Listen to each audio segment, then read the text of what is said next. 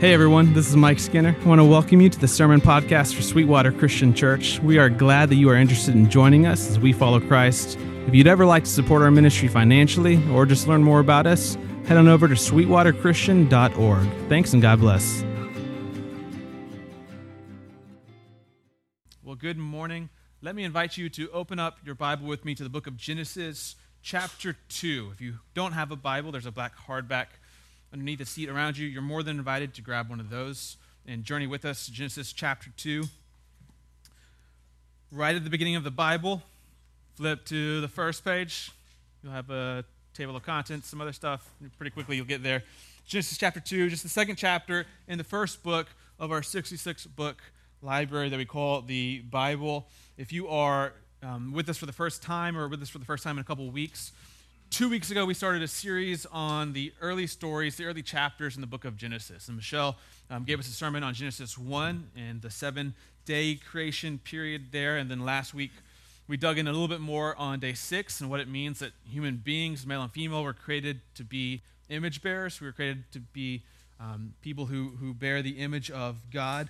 And so this morning, we're going to continue to work through this and look at the story that we have here in Genesis chapter 2. So if you'll pick up with me Genesis 2, the first creation story as it's considered actually ends inside of chapter 2. So if we read verse 3, we find the ending here.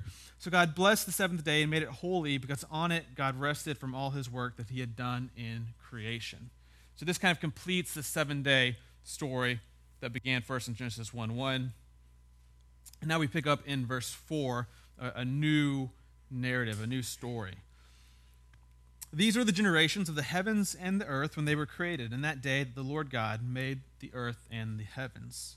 When no bush of the field was yet in the land, and no small plant of the field had yet sprung up, for the Lord God had not caused it to rain on the land, and there was no man to work the ground. And a mist was going up from the land, and was watering the whole face of the ground. Then the Lord God formed the man of dust from the ground, and breathed into his nostrils the breath of life. And the man became a living creature. And the Lord God planted a garden in Eden in the east, and there he put the man whom he had formed. And out of the ground the Lord God made to spring up every tree that is pleasant to the sight and good for food. The tree of life was in the midst of the garden, and the tree of the knowledge of good and evil.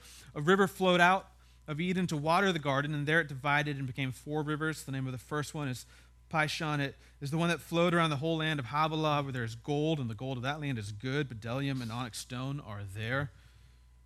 The name of the second river is the Gihon, is the one that flowed around the whole land of Cush. And the name of the third river is the Tigris, which flows east of Assyria. The fourth river is the Euphrates. We won't focus so much on these rivers. I know we got a lot of river fans here in the ancient world this morning, but we're not going to dig too deep into that. Verse 15, though, we get a very important passage. The Lord God took the man and put him in the Garden of Eden, and watch this phrase, we'll come back to it, to work it and to keep it.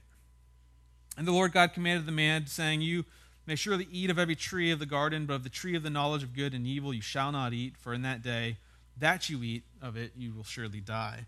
Then the Lord God said, It is not good that the man should be alone. I will make him a helper fit for him. Now out of the ground the Lord God had formed every beast of the field and every bird of the heavens, and brought them to the man to see what he would call them.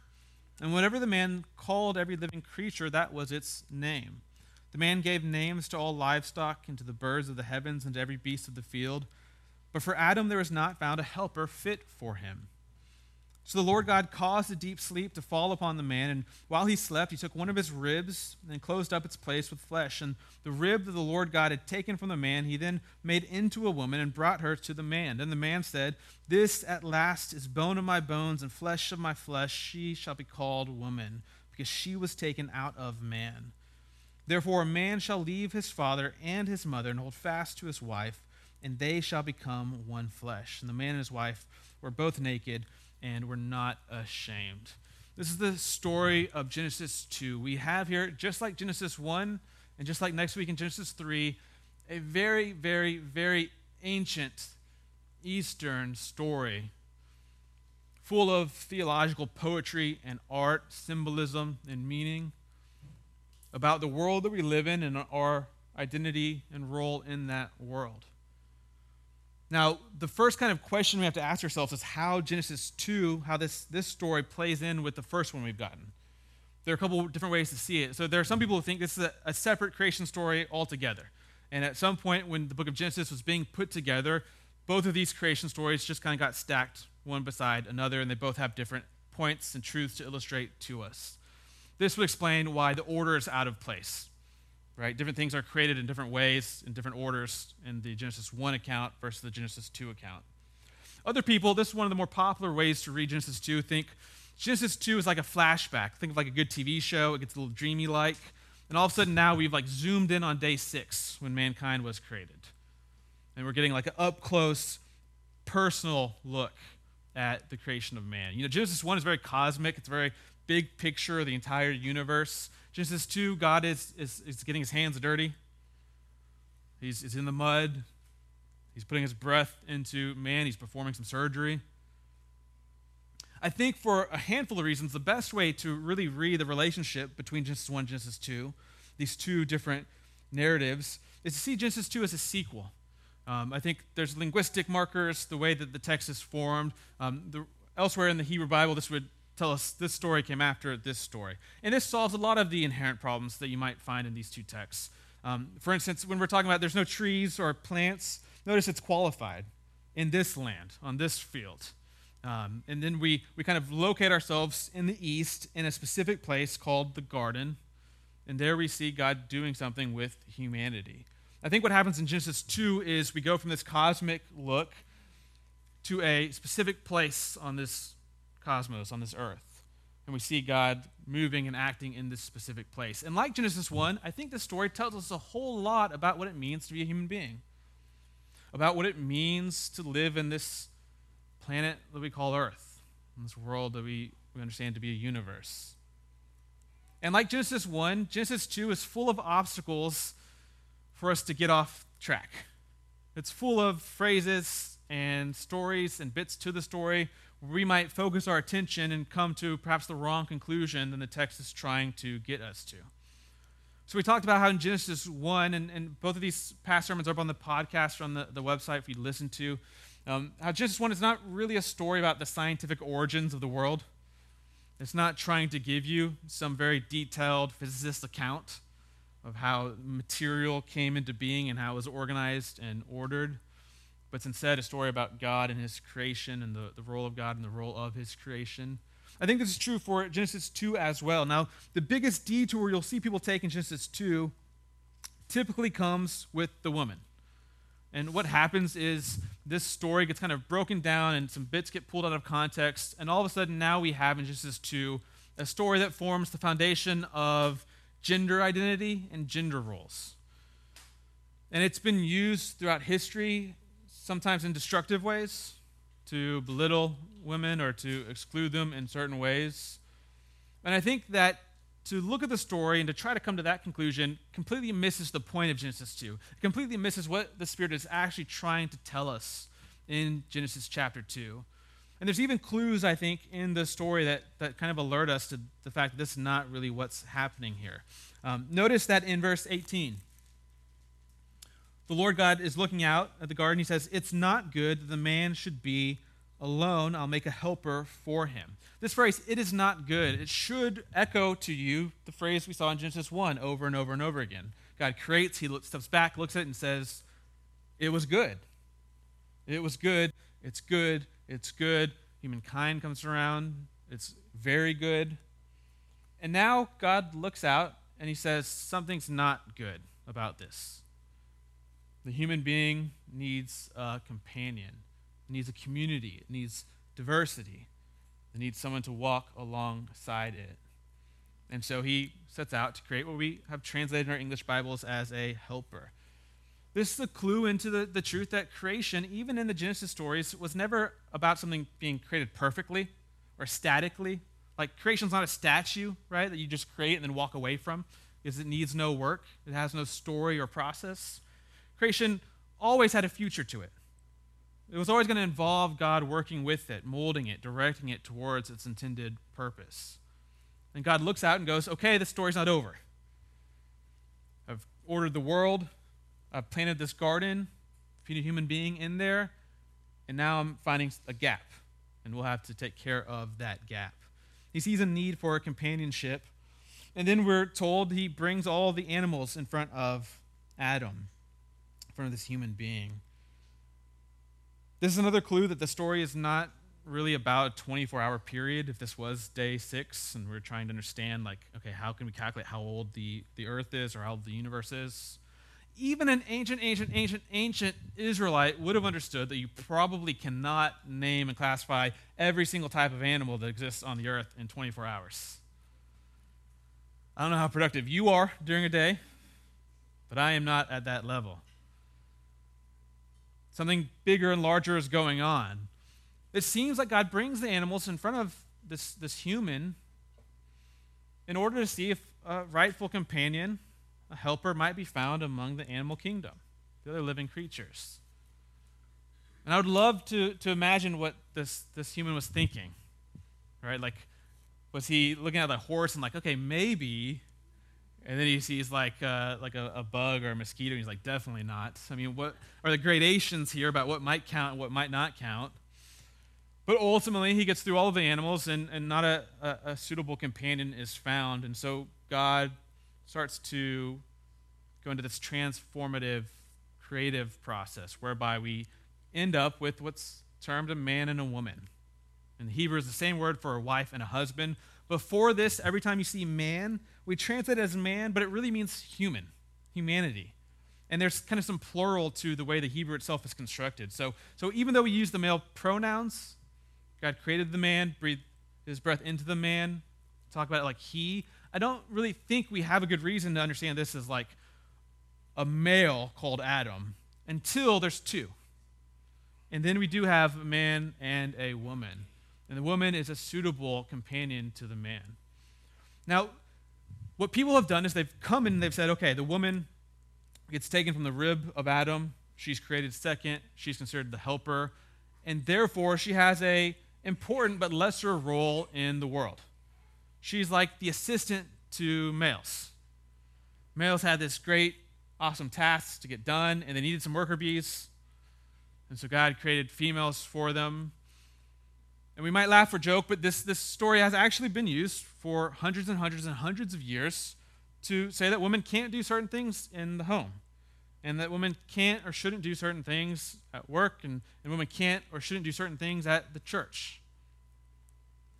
I just want to suggest this is not the point of Genesis 2. It's not trying to give you a philosophical foundation for how you understand genders and the different gender roles and identities. It's important and complex, but it's not the point of Genesis 2. And I want to just show you that that's not the point by making the opposite argument. So very quickly, I want to show you why you could read Genesis 2 to actually say that women are on top of men. There's a matriarchy being described here before sin enters into the world. Now, I'll say this. I don't really read the text this way. I just want to illustrate to you that you can take a cultural idea, and if you're flexible enough, creative enough, smart enough, you can make an old text do whatever work you want it to do for you. So first, let's look at this word helper. Right? The woman's called helper. Well, our English translation, I'm reading out of the English Standard Version, particularly in these ancient stories, often doesn't do us very well. Helper is sometimes a derogatory term. You can think of like a little assistant, someone who's not in charge primarily. Everywhere else, almost, that you find this same word, helper, in the Old Testament, it refers to God himself. The early Christians, when they translated the Hebrew Old Testament into the Greek Old Testament, which they used as their Old Testament, they translated it into the one who comes to give aid to those who cry for help. Whatever this word connotates in Hebrew, whatever meaning it gives off, whatever it throws out at you, it's not one of weakness and secondary importance. It's one of dignity and honor and power and importance. If anything, this story actually is making the point that man is dependent on woman, not the other way around. Right? With just man, it's not good. But then he gets a helper, someone who will come to his aid, someone who will actually make this thing work. And now all of a sudden we're ready to rock and roll. We get the story about Adam going into the deep sleep and a rib being taken from his side. The Hebrew word there for rib, your English Bibles will never once again translate that same word as rib. They throw that meaning out the window after Genesis 2. And almost everywhere else you see it, it's translated as side, a side of a building, side of the temple, one side versus the other side, a hillside, one side of a hill. This seems to be its intended meaning. What we should think of in this transformative process is probably less like a really careful surgical procedure where one rib is removed and then somehow fashioned into another human. We should think of it as a side, one half of humanity. And this deep sleep, maybe it's not actually like real surgery. Like if we had a video camera, we could actually watch God cut a person in half, and then all of a sudden now you have two people, like a cell going through mitosis, and it just divides, and now this new thing is there. This word is often used in the Old Testament to describe a vision, describe God putting a human being into a state where their perception of what's around them is decreased so that they can focus on what God wants to reveal to them. Very possible this is the vision. And we know really this is not a rib just being taken out, because he then writes some poetry about the woman. Men have a tendency to do this, to see a woman, they go, I'm going to write a song. And we get our first speech from human beings. We get our first poem, song here, and he says what? This is the bone of my bone. Is he in there? It's my rib. Pretty cool. No, the bone of my bone and what? The flesh of my flesh. The point of the story is not that there's somehow some inferiority between these two different types of human beings. It's that they're equal in a way that the human being was not with all the animals. It's saying, no, you needed companionship, you need someone to help you, and it needs to be on the same playing field, as opposed to all these animals. This person, whoever she is just like you are. The same bones, the same flesh. This is your equal. This is someone who can make these things right. You'll see at the very end of this story, in what we consider to be a statement about marriage, man is called to leave his family and go towards the woman and become one. Notice the direction there. That's not what you'd expect in an ancient world. If this was somehow a story about putting women in their rightful place in the world, you expect the woman to leave. Go be with the man. This is just not the indications that we're getting here. Notice that the culture, the duty of the garden, which we'll get more into, is gardening, keeping, working the garden. In the ancient world, this would have been considered womanly duties, as opposed to more manly duties like fighting or hunting. The whole culture of the garden seems to be more geared, if anything, if we're going to pick one side or the other, towards woman. There's even a way to read Genesis 3 in which this comes through. Typically, we understand the serpent, which we'll talk about next week, coming to Eve and tempting her as like the serpent finding the weak link, right? Like, okay, I'm going to separate, divide. Who should I go to? Obviously, the woman. What if he goes to the woman because it's only natural that she's the decision maker? She's the one in charge. She's the one kind of running this garden. I say all this to try to get your mind a little limber, right? And to say that some of our cultural patterns we put into old texts don't always fit quite as neatly as we'd like them to. I still think Genesis 2 has something very profound to say to us about our world and about our place in the world, but I don't think it's found necessarily in trying to discern the DNA, material origins of humanity or the historical origins of genders and gender roles. I think it's found in the garden and in the task given to these living human beings. Which brings us back to verse 15. The Lord God took the man and put him in the garden of Eden to work it and to keep it. This is another way of being told what the vocation of humanity is, what our job is in creation. In Genesis 1, we're told to subdue the earth, to have dominion over it, to be fruitful and multiply. Here we're put in a garden and we're told, keep it and work it. Now, these two verbs, keep and work, they can be used to describe gardening, agricultural skills. I'm not much of a green thumb myself. I'm not sure what those skills might be. Some watering, I'm imagining, some pruning, some planting. Beyond that, I'm out of my expertise here. But it definitely can connotate gardening, and there's definitely something profound here in this text about this fact. Human beings were created to do something with their lives. Human beings were put in creation to do something with and in creation, to contribute somehow, to find meaning and identity and their role inside of this larger thing that God has created. This is why, when you take this away from a human, whether through a job loss or a disability, something like that, if you take away their ability to contribute in some way to society, what you find is that their sense of purpose and meaning quickly collapses. And with that come a lot of negative side effects. Because human beings were never meant to just lounge around. Human beings were never meant to just sit by and enjoy the show. Human beings were created to be motivated, to accomplish something, to figure something out and to do it. This is one of the things we're going through as a nation right now.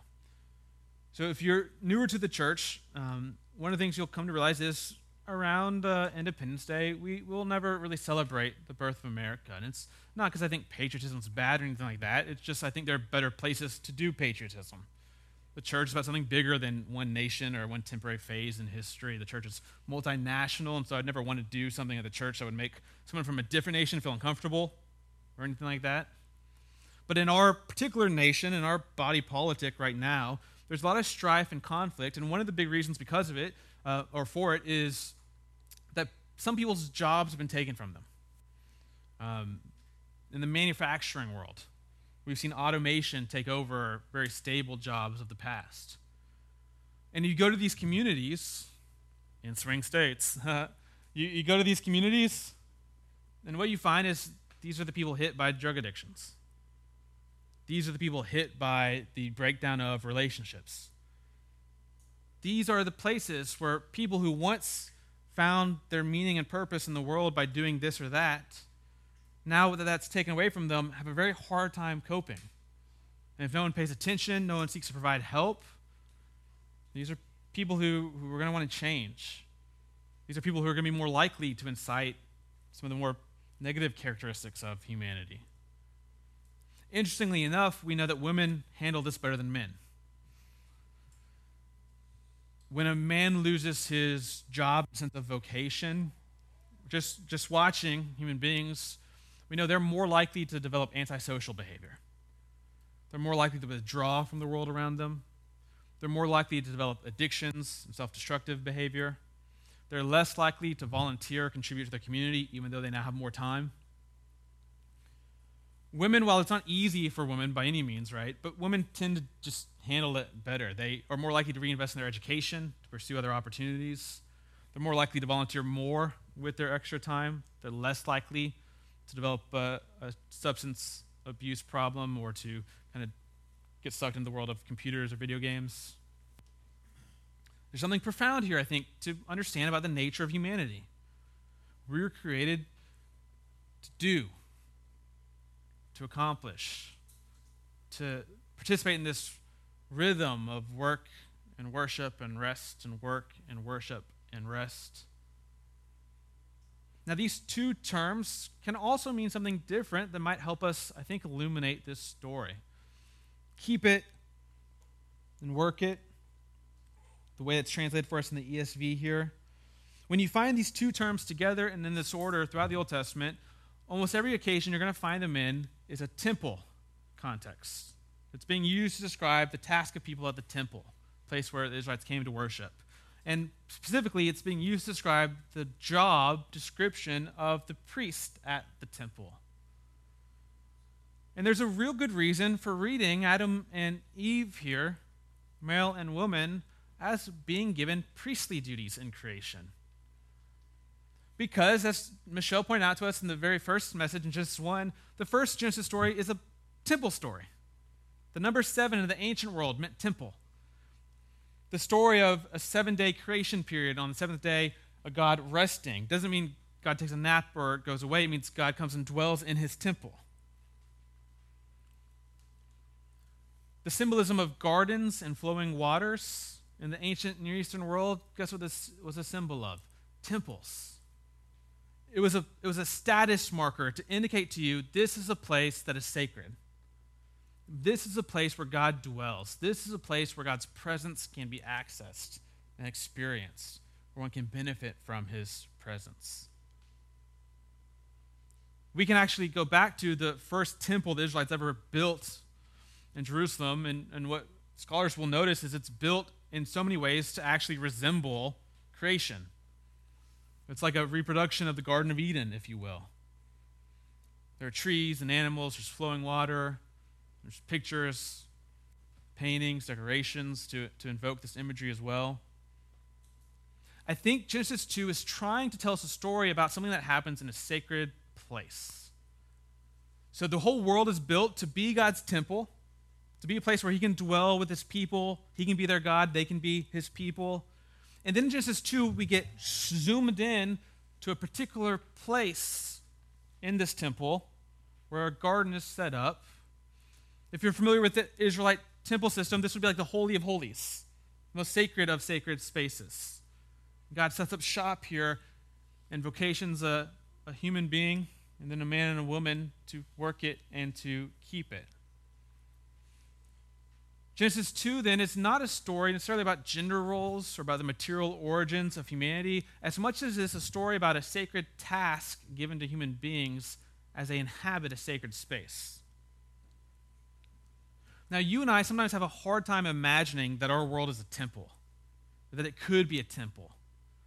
Now, one of the reasons for this is just history. We're on this side of a thing called modernity, or the Enlightenment. The philosophical, cultural revolution, the rise of scientific revolution, the elevation of reason. And one of the things that modernity has done to human beings is scholars use this word, it's disenchanted the world. So, believe it or not, you don't have to go back very far in history to find a time in which it's very unlikely for someone not to believe in God, or a God, or gods. It's just not really an option on their minds. And now you fast forward through into our time, and what? It's a very real possibility. It's a very equal kind of option among other options that one might believe or not believe. And scholars call this secularization. The world's been secularized. God, in some sense, has kind of been removed. And there are some good aspects, perhaps, to this and some bad aspects to this, but I just want to notice the transformation.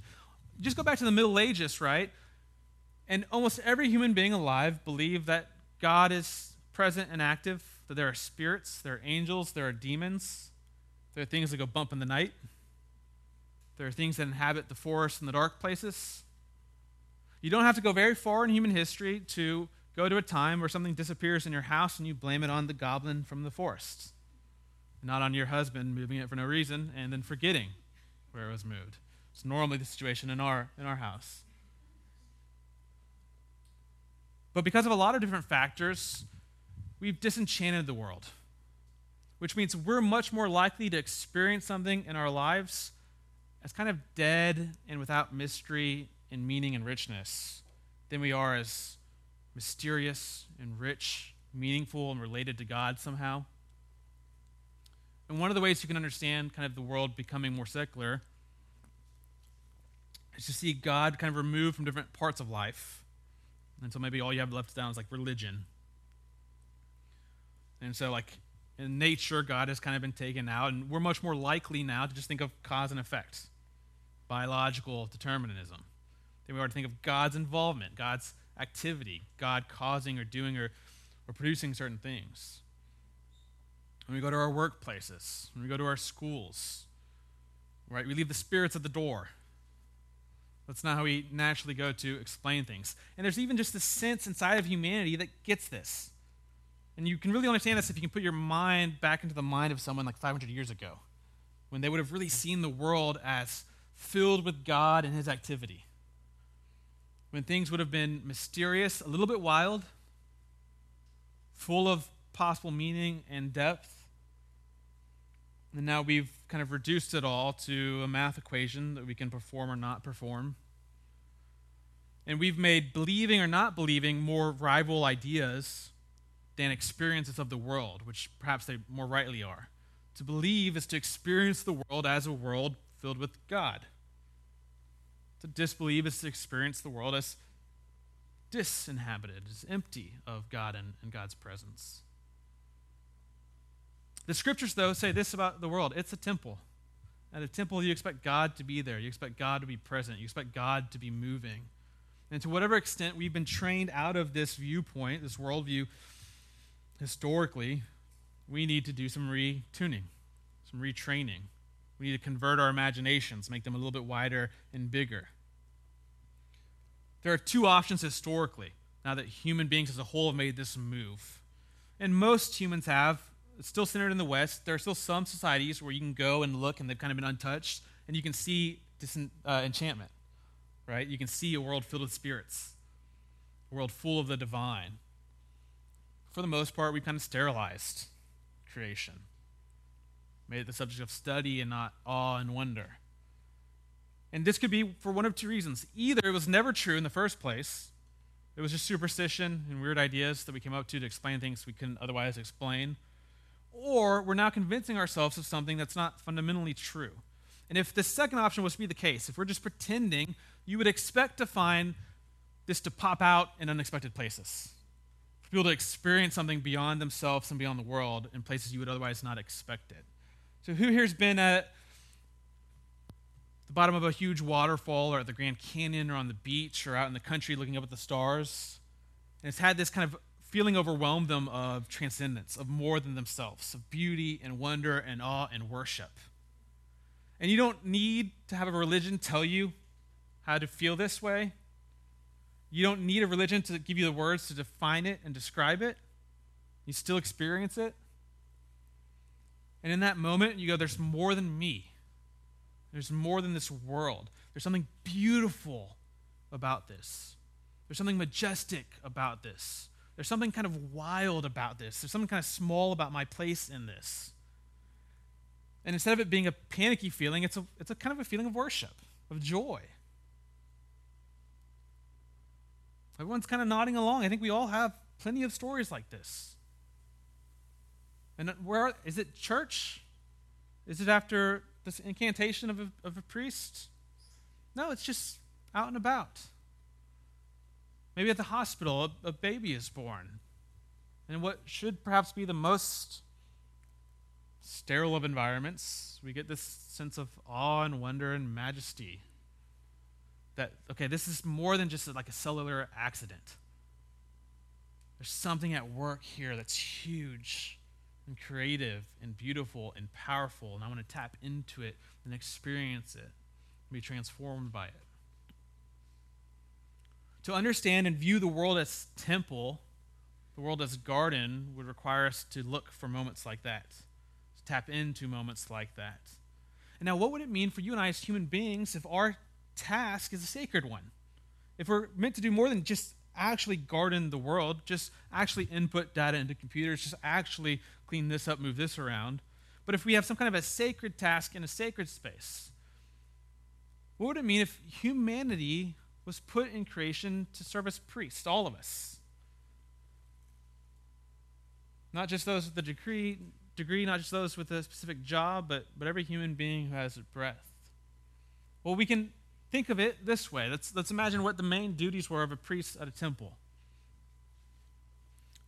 I'll highlight just three for us this morning. The first would be to give instruction for people on how to handle and experience the sacred space. So you would instruct them on things like in the ancient world, purity and washings, moral living, ways that they might better interact with and live in and experience, be open to God's presence and activity.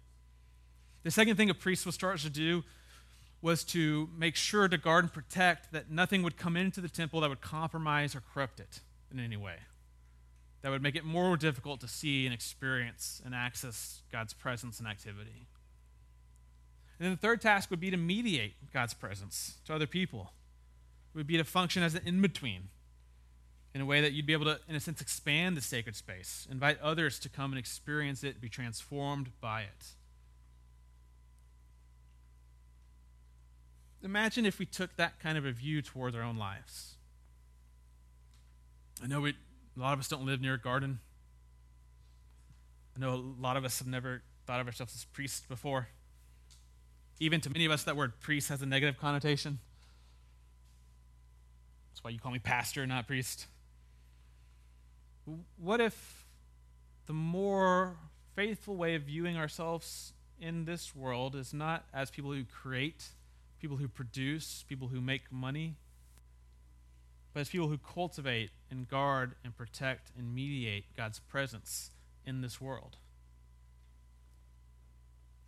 What would that mean for your role at home, with your family? If your job is to give instruction on how to best experience God's presence, sacred space. If your job was to be sure that nothing would come in that would corrupt or compromise that experience, the possibility. If your job was to mediate that, to play some kind of in-between role in which you were able to help others come into and experience the presence and love, activity of God. What would that mean in your workplaces? Probably something different than in your homes. But surely that's a possibility there. I know many people here in the church who carry on a very priest-like role at their workplaces. They start these conversations. They're kind of constant bridges or tunnels into observation, thought, ideas about the divine. What would that mean in your neighborhoods, in your little leagues, at your community centers? For you to see your role as not parent who will yell as loud as they can as the referee or umpire without getting kicked out. Instead, a person who's been put here in order to help other people acknowledge and experience the fact that this, even here, is sacred. That even here, God might be accessible to us. What would that mean in all the very different aspects that we have here in our life? We talked a little bit last week about what that would mean for creation itself, creation care, taking care of the world God has given us. But I think the interpersonal ramifications of this are just as important. What if your job as a parent was not just to protect and feed your kids, but to serve a holy role at the doorway of God's dwelling place, and to help your children find their way into worship? What if your role was not just to make sure that they don't get any bad friends who convince them to move to a different country and become a communist, but your role was to be on the watch for anything that might come in and restrict their ability to understand and worship and experience God? What if your role is not just to clean the house and to prepare dinner and to put the children to bed, but instead to come up with an environment, an atmosphere, a routine, a family routine in which regularly God would be invited into your family's lives, their experiences? You'd regularly lead and model for your children what it would look like to pray and read Scripture and to worship. I think this is a much more profound way of viewing our identities and our roles. I think it's a much more profound way of viewing the world itself.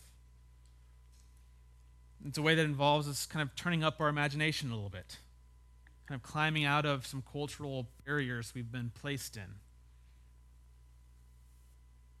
So different philosophical movements, different ways of viewing and experiencing the world. And then, like the man who's alone and it's no good yet, where could we find help to do that? Because like we discussed last week, no one can image God by themselves. It takes a community to bear God's image, the triune God's image, Father, Son, and Spirit, tripersonal. It takes more than one person to do this.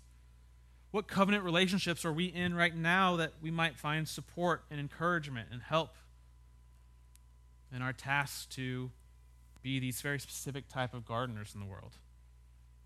Our spouses, our family, our friends, or a small group that we're in, or that's kind of organically been brought about around a specific activity or topic. In what ways could the church community, could our covenant community be a resource to people a way of helping them go out and live into a vocation of keeping and working this sacred garden. We find ourselves as a people who, as we'll read next week in Genesis 3, got kicked out of this garden.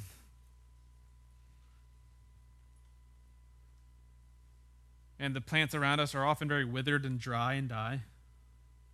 Sometimes it's hard to convince a neighbor that there's actually breath and life and movement around here. But we are a people who not only know these stories, have access to them, can allow them to shape our worlds. We're people who have received the loving Creator's embodied love and salvation in the Son, Jesus, and his Son, Jesus. We're people who have his Spirit working in and through us that we might better be able to cultivate worship and faithfulness, a real dynamic, transformative relationship with the holy, with God. This is my challenge for us this week, is to try to reimagine ourselves and our world according to the narrative we're given in Genesis 2.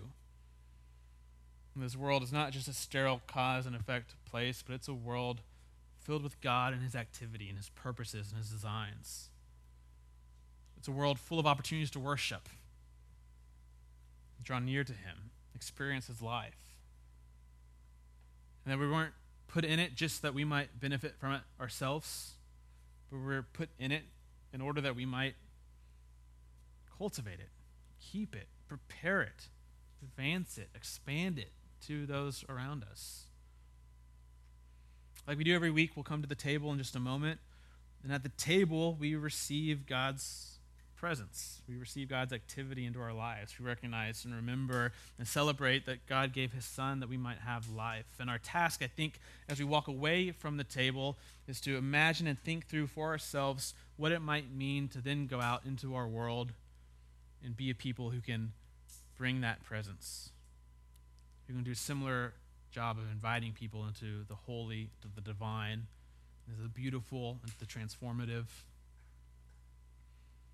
And as we do that, I think we'll recover a sense of life that this man and this woman in this garden perhaps had that so often is taken away from us.